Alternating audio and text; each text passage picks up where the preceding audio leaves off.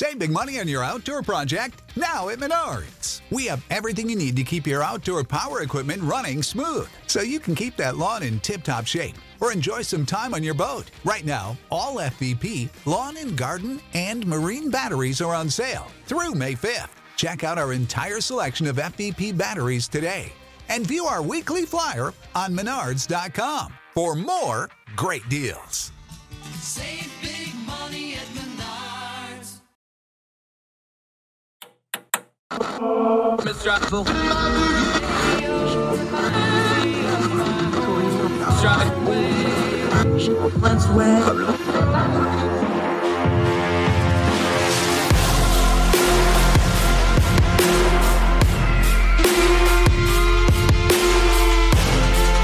your host, Andrew Donaldson.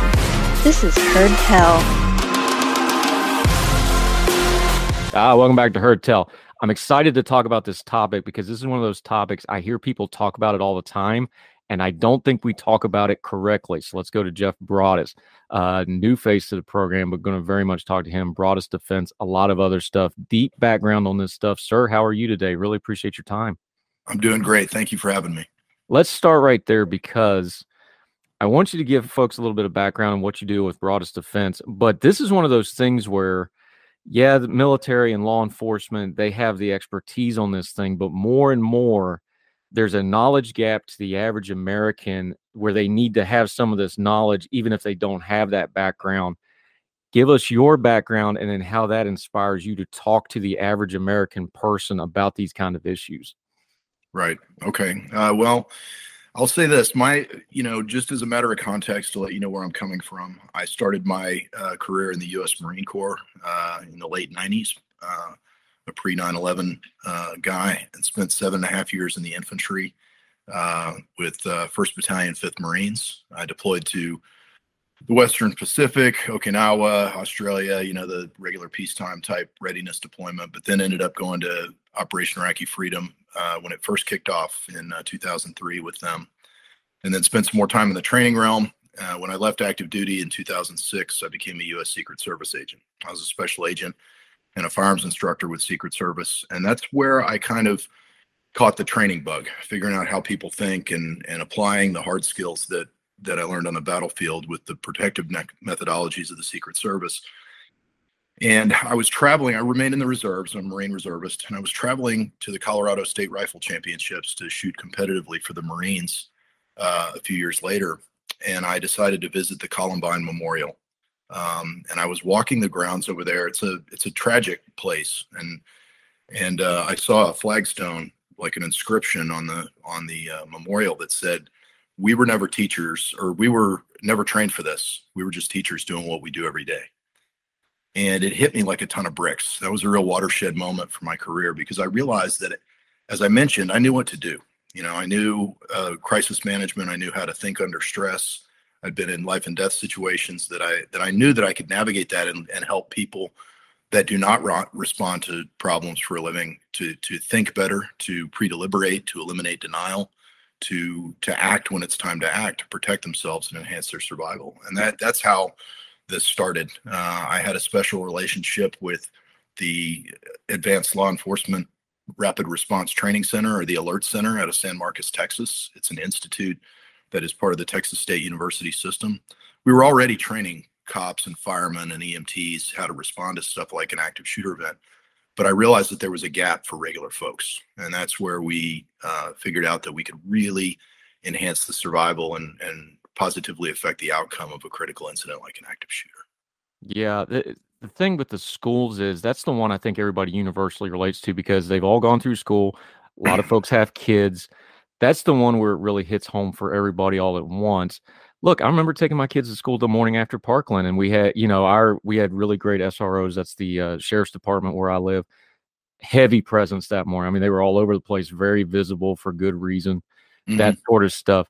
That's the one that I think hits people at home. You just mentioned it inspired you as well. What do you do when you have a moment like a Parkland, like a Uvalde, something like that? But we know how the news cycle works, right? Right. Even as bad as it is, it has a shelf life. It revolves back down.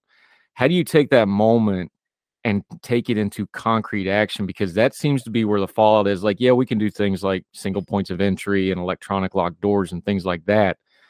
But when you start talking about vigilance, awareness, preparedness, how do you gap that from the urgency of the moment of let's all do something to, oh, let's go back to business as usual? Because schools are a bureaucracy. Let's be honest about it. How do we gap that?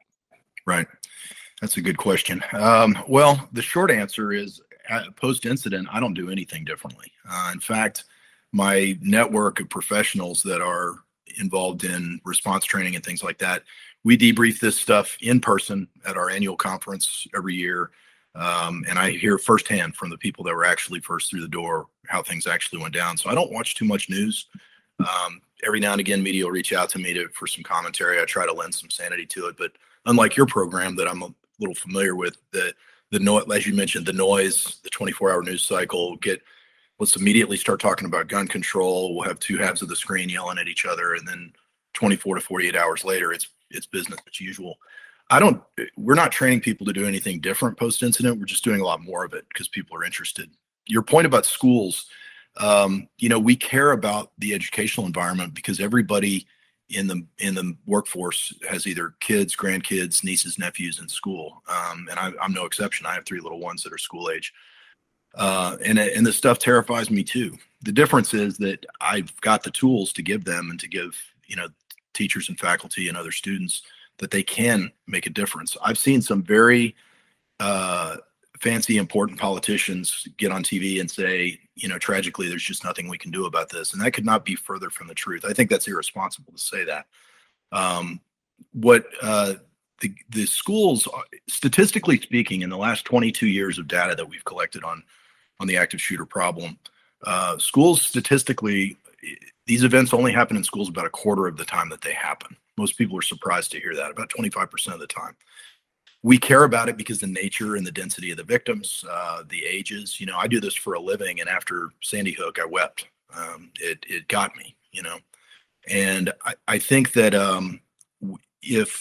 what I would tell people is the buzzers, the cameras, the single points of entry, all of those things are effective in their own right. We do security consulting for brick and mortar schools and facilities, and we advocate for all those things. But they're all concentric layers of security that work together to solve a problem. No one thing by itself, and certainly no inanimate object, is going to stop this.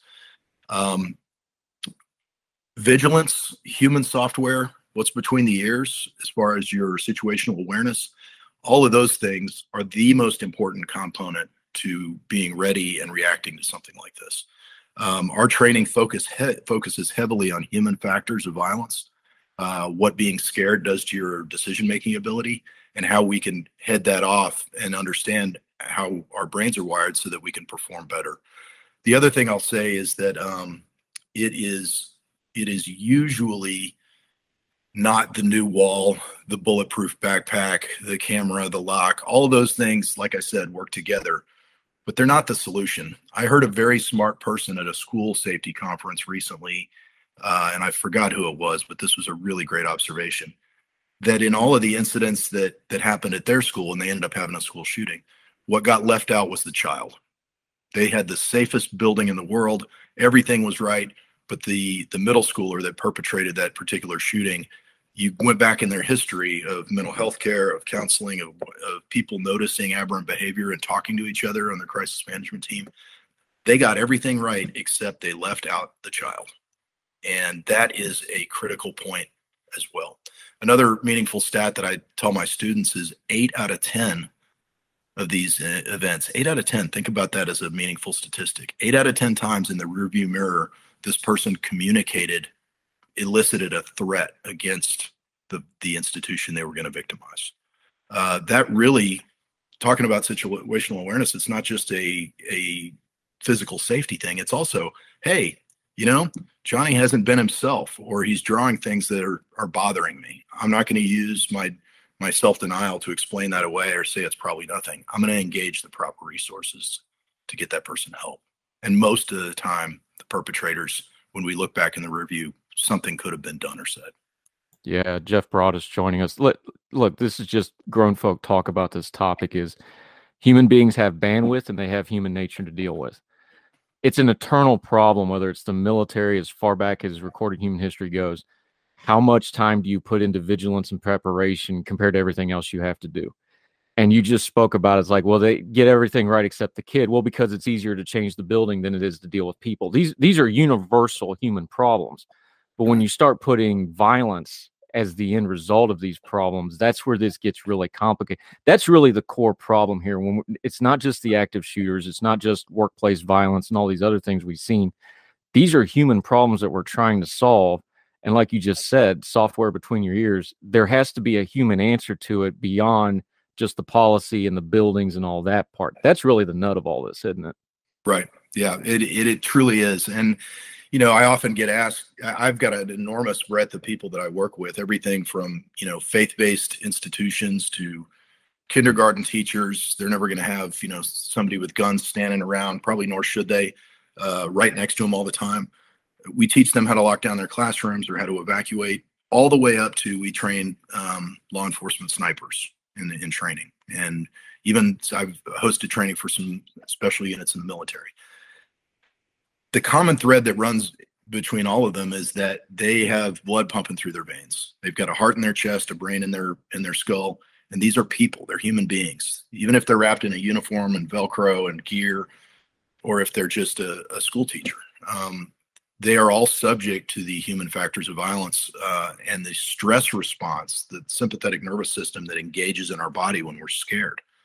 And so the key to the proper mindset, really, if you want to think about it chronologically, to your point, is mental preparation, right? Vigilance. Remember from the military days, when you're leaving the forward operating base, there's signs facing inboard that say complacency kills. So when you're out there on that patrol, you have to keep your head on a swivel, what I call condition yellow, right? Relaxed but aware that problems could be a problem. People should be like that in their workplace every day. And that takes a certain discipline because, you know, people are fickle. They forget, oh, you know, you're scared the next day after a Sandy Hook happens or a Parkland happens, but what about a year later? So yeah, you have to keep your head on a swivel in the preparation. The other thing is training. The reason that people in the military and firefighters and special ops guys and all, the reason that they perform well, they weren't born special. They prepared.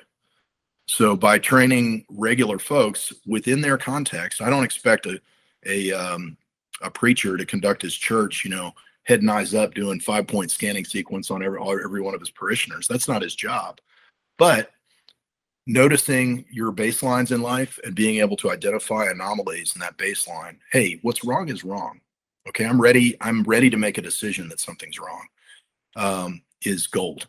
And when we do training, what we're trying to do, we have 3 goals basically we're trying to teach regular people to do, is eliminate denial from your process. You got to do that ahead of time. Okay, if I hear something loud in my office space on a Tuesday morning, it's not firecrackers. Okay, let's get rid of that right now. The next thing is you need to pre-deliberate. So we're both sitting, I'm sitting in my home right now. You're sitting, it looks like in your home or your office. You've got, you're in a habitual workspace every day. So you have the ability to pre-deliberate ahead of time. What will I do? Decide ahead of time. Hey, how am I going to get out of here? What's my primary, secondary, tertiary exits if I had to? If I had to lock down my space, you know, if I had to barricade in here because I couldn't get away, what could I use to do that? And then lastly, hey, is there a weapon of opportunity I could use to defend myself if necessary as a last resort? You think about all that stuff ahead of time so that we know that under stress, we make bad decisions because we get dumb when we're trying to fight, flight, or freeze. So what we do is if we pre-deliberate ahead of time, we don't have to say, oh, you know, what am I going to do? We just execute the plan, right? Yeah. And then the third thing we tell people to do is when it's time to act, do it aggressively. My football coach used to say, if you're going to screw up 110%, right? So that's what you do is when it's time to act, you do so aggressively.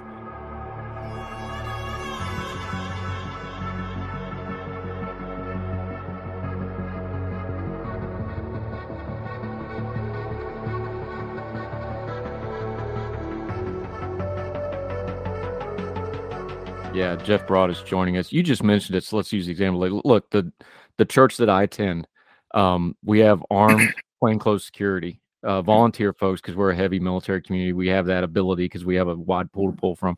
I know the folks that are there. So, because look, I got my own issues, like you just said. If I sit in a crowd, sometimes I start looking at sight lines and exits, and I'm not paying attention to what I'm supposed to be paying attention to God, right? Right. That's just me. When you work with a house of worship or a big business that has a big common area like banks, things like this that you deal with that could be targets soft. When you go in to talk to these folks that don't have that background and you start putting it in, what is the first things you start trying to tell them? Because you want them to have kind of a sense of urgency, but you don't want to have perpetual panic either. Maybe ratio ain't the right word, but there's some kind of a balance when you start introducing this kind of stuff to the general population. How do you go about it, and what do your clients, and when you're talking to them, what's that look like? Yeah, well, it's important when you're dealing with different kinds of people. You've got to build a rapport with folks first. You got to let them know that, hey, yeah, I was a scary infantry Marine. I was a secret agent, whatever, all these fancy things. When they hear your resume, they walk in and they're some of them are very visibly tense because they don't know if I'm going to go drill instructor on them or if I'm going to, talk about, killing and violence. It's intimidating and nobody likes to talk about this stuff. So usually we break the ice a little bit and I say, look, I'm a father, I'm a husband, I'm a believer. These are the things that I do and why I do them.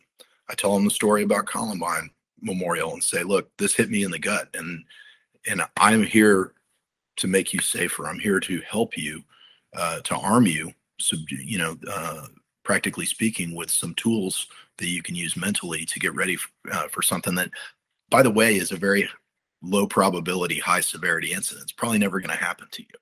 But if it does, you'll be able to, you can relax, right? From this day forward, you can relax because you know what to do. And there's no sense, I don't want people walking around worrying about this stuff all the time. The whole point is to give people some options-based program to allow them to have, to know what to do so that they won't fret about it on the front side. Everybody subconsciously, even if they're not a person who is a good situational awareness, will worry about this. And the universal feedback I get when we're done training with regular folks is, wow, I used to worry about this a lot. I feel a lot better. They don't walk out feeling scared. They walk out feeling a little more prepared. Jeff Broadus joining us. You're talking about that mental aspect of it. And of course, when you're in the military, everything's mental. It's mental first because, fast isn't fast, smooth is fast, calm is fast, that sort of stuff. I got to ask you though, because, kind of on a little bit of a lighter note, but it goes to that point. Do you really have a correlation between a kindergarten teacher and a sniper? Because that sounds so counterintuitive and backwards. I guess we probably do have some kindergarten teachers that's got some skill sets from the military somewhere out there, but mentally though, there's a connection there, really? Absolutely. Yeah, absolutely. As I mentioned before, the largest connection is that they're both human beings. They're subject to the same sympathetic nervous system that engages during fear. Obviously, the job descriptions are different, and that sniper trains for different scenarios to make a high-value shot in a compressed amount of time with maybe a non-standard shooting position, and his skill sets are very different. My wife's an educator. She teaches second grade, has since I've known her, and I would challenge you with the notion that if I were to put that sniper in a room full of 25 second graders or kindergartners, they wouldn't be able to handle it the first day. Okay. So it's a different kind of stress. And so, yeah, so I would say the connection between them is that they're both humans. The other connection between them is those people, neither one of those people do that job for the money. These are purpose-driven people that do it because of their faith or their desire to develop little minds or their desire to protect the innocent on the law enforcement side. These are people that are purpose-driven and they care about their jobs, and calmness of mind and preparation makes them better at their jobs. And so you joke about the kindergarten teacher. I got to tell you, I have some clients here in Texas. We do have armed school guardian program, and we engage in that training if that is the correct option for the client. And one of the things I've noticed is these are self-selectors. These are people that stuck their hand up and say, hey, I want to learn a skill set to make myself a better protector. They're already coming to me. We're talking primary school teachers, young, usually women under the age of 40, that are saying, "Hey, teach me so I can protect these kids better." And when we challenge them with stressful scenarios, with or without a gun in their hand, we see the claws come out. We challenge them and say, "Think about why you are here." And the mama bear instinct in a classroom teacher who doesn't have maybe the hard skills yet before they come to us, that instinct in them, that drive to be a protector, to protect the innocent, is much, much stronger than most people know. And Yeah. rolling around with a weapon's not for everyone, and we don't advocate for that. But if you make the choice to do that, you're either an asset or you're a liability. So what we do is we find the why in that person and we engage it, because it's going to be a superpower for them to succeed. Yeah, Jeff Broadus joining us. Look, we've all seen it now. We saw workplace violence recently with the Walmart shooting. We've had, more mass shootings. If somebody finds themselves in this situation, I find the news media narratives on this, and frankly, some of the training that people talk about. Look, run, hide, fight. I know it's a nice little slogan, but it seems insufficient to me. And of course, I've had other training, so it kind of butts up against some of that. Give folks something a little better than that. And I know you can't, combat train every single person in America, nor should we, frankly, because that could be detrimental. Give some folks some practical stuff, because everybody has fight or flight in them. What's Right. just one or two things when that fight or flight hits them that makes them make the good decision between those two things? Because your body's going to do one or the other, whether you want it to or not. It's Right. just how do you steer it that 2, 3, 4 degrees to make a good decision? Give folks something to do with that. Well, the staff response model, we call it, that we advocate for is similar to run, hide, fight, but it's a different directives. We use the terms avoid, deny, defend. A couple reasons for that. I can't tell a person who is confined to a wheelchair to run. I've shut them down immediately. All right, and they're just as at risk, or even more so than somebody else in a situation like that. So we say avoid the attacker. If you can leave, leave. And by the way, you can do this long before things go kinetic. If something ain't right, leave. You're hard to hurt if you're not there. And then the second step would be deny access to your location. Not the kind of denial where we think nothing's wrong, but the kind of denial that says, "Hey, I'm going to deny access by making an obstacle, by locking down, barricading my structure, my room." And then the last one, instead of telling people to fight, we tell them, "Hey, our HR department's legal people, they like the term defend, because everyone does have a legal and moral authority to defend themselves with violence if necessary." So semantics, avoid, deny, defend, or run, hide, fight. The most important thing, Andrew, is mental preparation. Deciding what you're going to do ahead of time, because you're right, you don't know what you're going to do. I find myself, I'm not immune to this, having a near miss in traffic or something like that. I feel that jump in my bloodstream, and you lose your breath for a minute and you get scared for a minute. I'm a human being, and I train people to deal with this stuff, but it still happens to me. I would say mental preparation. I put the seatbelt on. I do the scanning. I have a safe following distance. 10 and 2. I'm watching my rearview mirrors all the time. All of those, that analogy can be applied to your everyday life. So you can't, when you're setting up, I'll give you better than run, hide, fight. So they're saying hide, okay. Or in our system, we say deny access. What have I done to deny access? If I'm a school safety professional, have I made sure that all of the occupied spaces in my building can be locked from the inside of the room without the benefit of using a fine motor skill like a key or a little twisty button? Am I conducting class during the class day between the bells with the door already shut and locked so I don't have to lock down?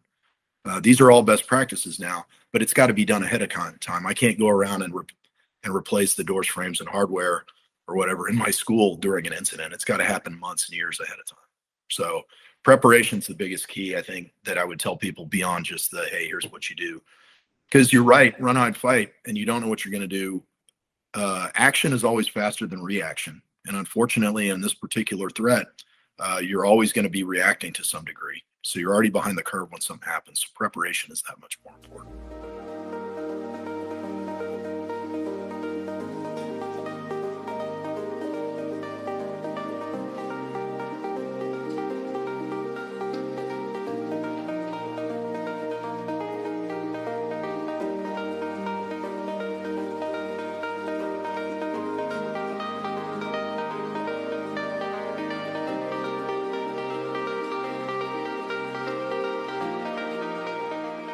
Yeah, Jeff Broad is joining us. You talked about one of the turning points for you was thinking about Columbine and what happened there. I can't think of a news story that hit me harder than the Uvalde thing. It enraged me on a lot of levels. And now we are, a couple months down the road, and exactly what a lot of us that kind of cover this and keep up with these kind of topics, exactly what happened. It has kind of slipped from the consciousness. It does not seem like we've had very much accountability, if any at all. It doesn't seem like we've had a lot of reflecting on it. You're an expert on this. You do this all the time. When you review the whole of the Uvalde incident, from the active shooter situation, which was a little unique from a normal active shooter situation, to the standoff, to the response, to what happened afterwards, which just enrages me. When you take the totality of it, what are you taking from that going forward? Because people sure seem to stop talking about it. And I don't think we should, because I think there's a lot of stuff in there that we needed to hash out just as people, let alone as people concerned about things like security and policy issues. Right. Yeah. So that's a great question. And of course, being in this space professionally, Uvalde was very, very upsetting for those of us that are out there beating the drum every day, trying to get responders to behave appropriately. Look, the bottom line is there are operational goals when you respond to an active shooter. As someone who stuck your hand up, took an oath, you wear a patch on your arm, you carry a gun around, you wear body armor, you carry a radio, you have friends that have body armor and radios and guns. This is your job to respond. There are operational goals for police, and they are in this order: stop the killing of innocents by stopping that killer, stop the dying by doing point of wounding care on people that need it right then before the EMS arrives or before it's safe to go. And then the last one is rapid casualty evacuation. Those operational goals should be understood by people that are first on scene and by people that assume command. And it frankly is beyond me. I have no good explanation. I wasn't there. I'm not a big fan of Monday morning quarterback over combat scenarios or stress events because I wasn't there, but we do have some pretty incredible video and audio of everything that happened. And this is one of those few incidents, Uvalde, is that it's pretty much what it looks like. It looks like a failure of leadership. It's a failure of operational goals. It's a failure of command structure. And it's beyond me how that many law enforcement professionals could be in one place and had not anybody for the first several minutes look up and say, hey, I'm going. Who's with me? Because those are the people I work with. Those are the people that I know have already decided what to do. We've all made a commitment to one another that if we're ever placed in that situation, that's what we do. Now, I will say this. I don't lump everybody on that scene into one bucket, because we know in law enforcement, you're fairly independent when you show up at something. There is no command and control like a military unit where you show up with 5 of your friends and you're all working together and you have your own job and your boss is right there with you. When you show up in law enforcement, you get out of that cruiser, put your feet on the deck probably before the thing stops moving, and you start gathering information and you respond to the information that you have. We know that subsequent follow-on units were told in no uncertain terms they had a barricaded subject.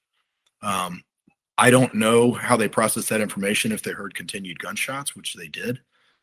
But I do know that the failures really were with our first guys in there, our first incident commanders, the school district police chief, abject failure, no doubt about it.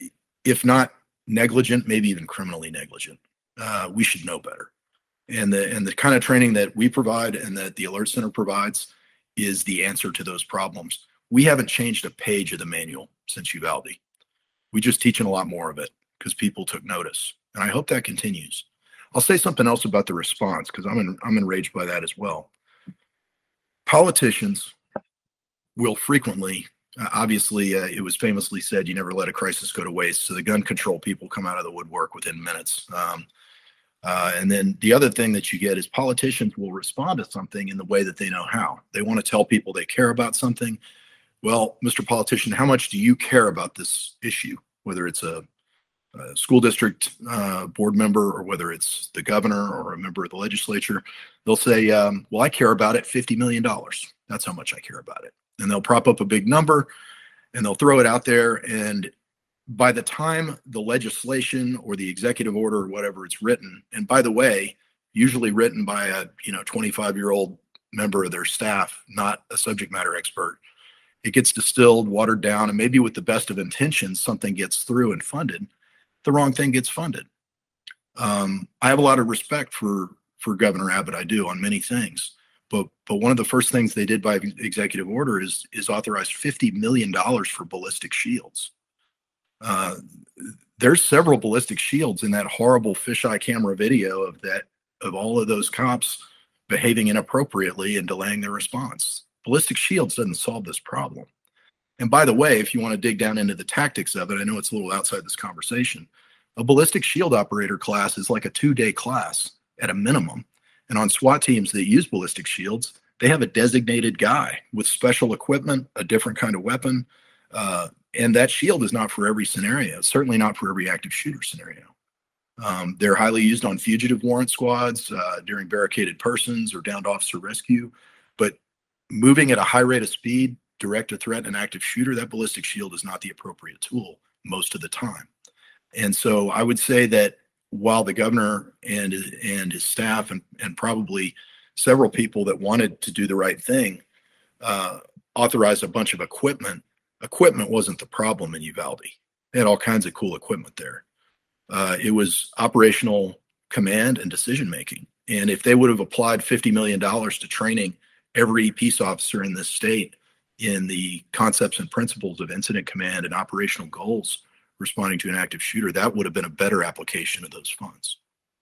Yeah, I had an old chief told me way back when I was a young and very, very not very good enlisted person, was like, the bigger the mess, the bigger the leadership failure, without exception. He's like, that's always the ratio.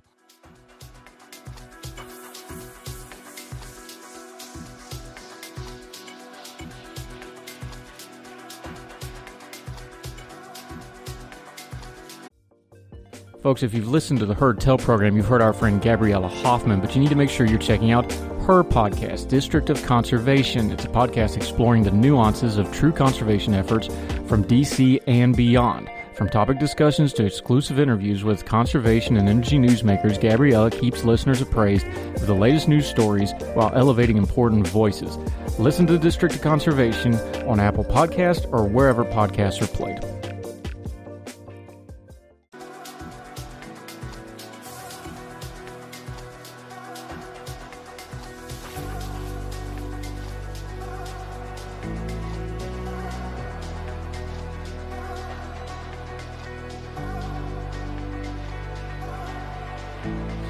Jeff Broadus, one last real quick thing I just want to ask you, though.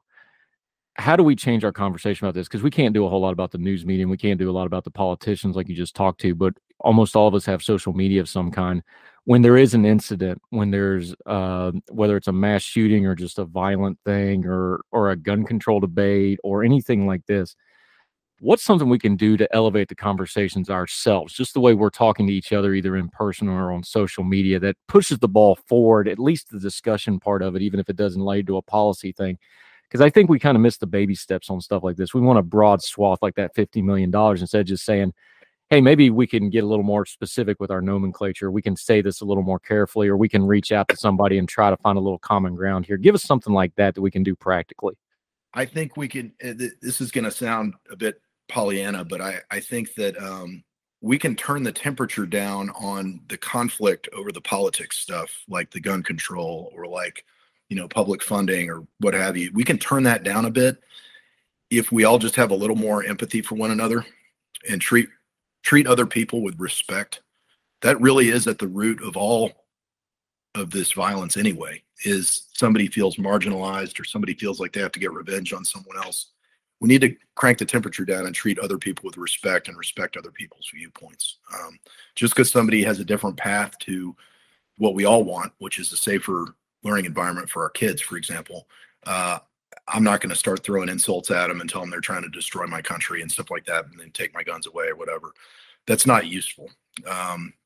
The other thing I would say, and it's a little unrelated to that, but it is related to social media and media, is we have to stop. And this goes all the way down to a person that retweets or shares something or whatever.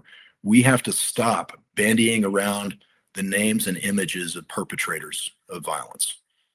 There's a great campaign that the Alert Center in San Marcos pushes forward called Don't Name Them. There's information for media people at a website called don'tnamethem.org. And it basically advocates for, hey, if you're a media outlet or a police chief or a politician, and allow the PIO of the police department to put out the name of that suspect and any information they have about them a single time, or provide it to the media in writing if they want, but don't stand at the dais and say their name over and over again and give them the notoriety that they sought by hurting people. Because when we retweet that image or we share that image, we're re-victimizing victims. We're giving that person the notoriety that they sought in the first place, and we're creating copycats. Contagion effect is a real thing. Long ago, media outlets stopped reporting and over-reporting suicides because psychologists told them, hey, this has a contagion effect. We know through data patterns that we believe that is also true with active shooter. If I know, because of the 24-hour news cycle now and because of social media, if I'm an 8th grader that's having a terrible year, and who didn't have a terrible 8th grade year, right? But this kid lacks the foundation to sustain triggers in their life, stressors in their life. And I know that I can get Shepard Smith to come to my town tomorrow and say my name over and over and over again if I do something horrible. It's a pretty short decision for me. I want to die anyway. I'm going to do that thing. But if we don't engage in putting their images up and saying their names, I think it removes some of the incentive.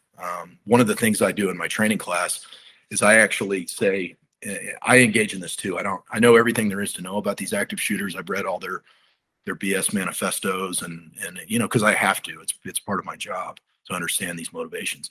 But we don't talk about them much in our presentations because it's not germane to response. But one of the things I do is I say, close your eyes for a minute, see if you can picture the Sandy Hook shooter. See if you can picture them. And most people can by a show of hands, because they've seen his mug on a screen so often that it's burned into them. It's traumatized them.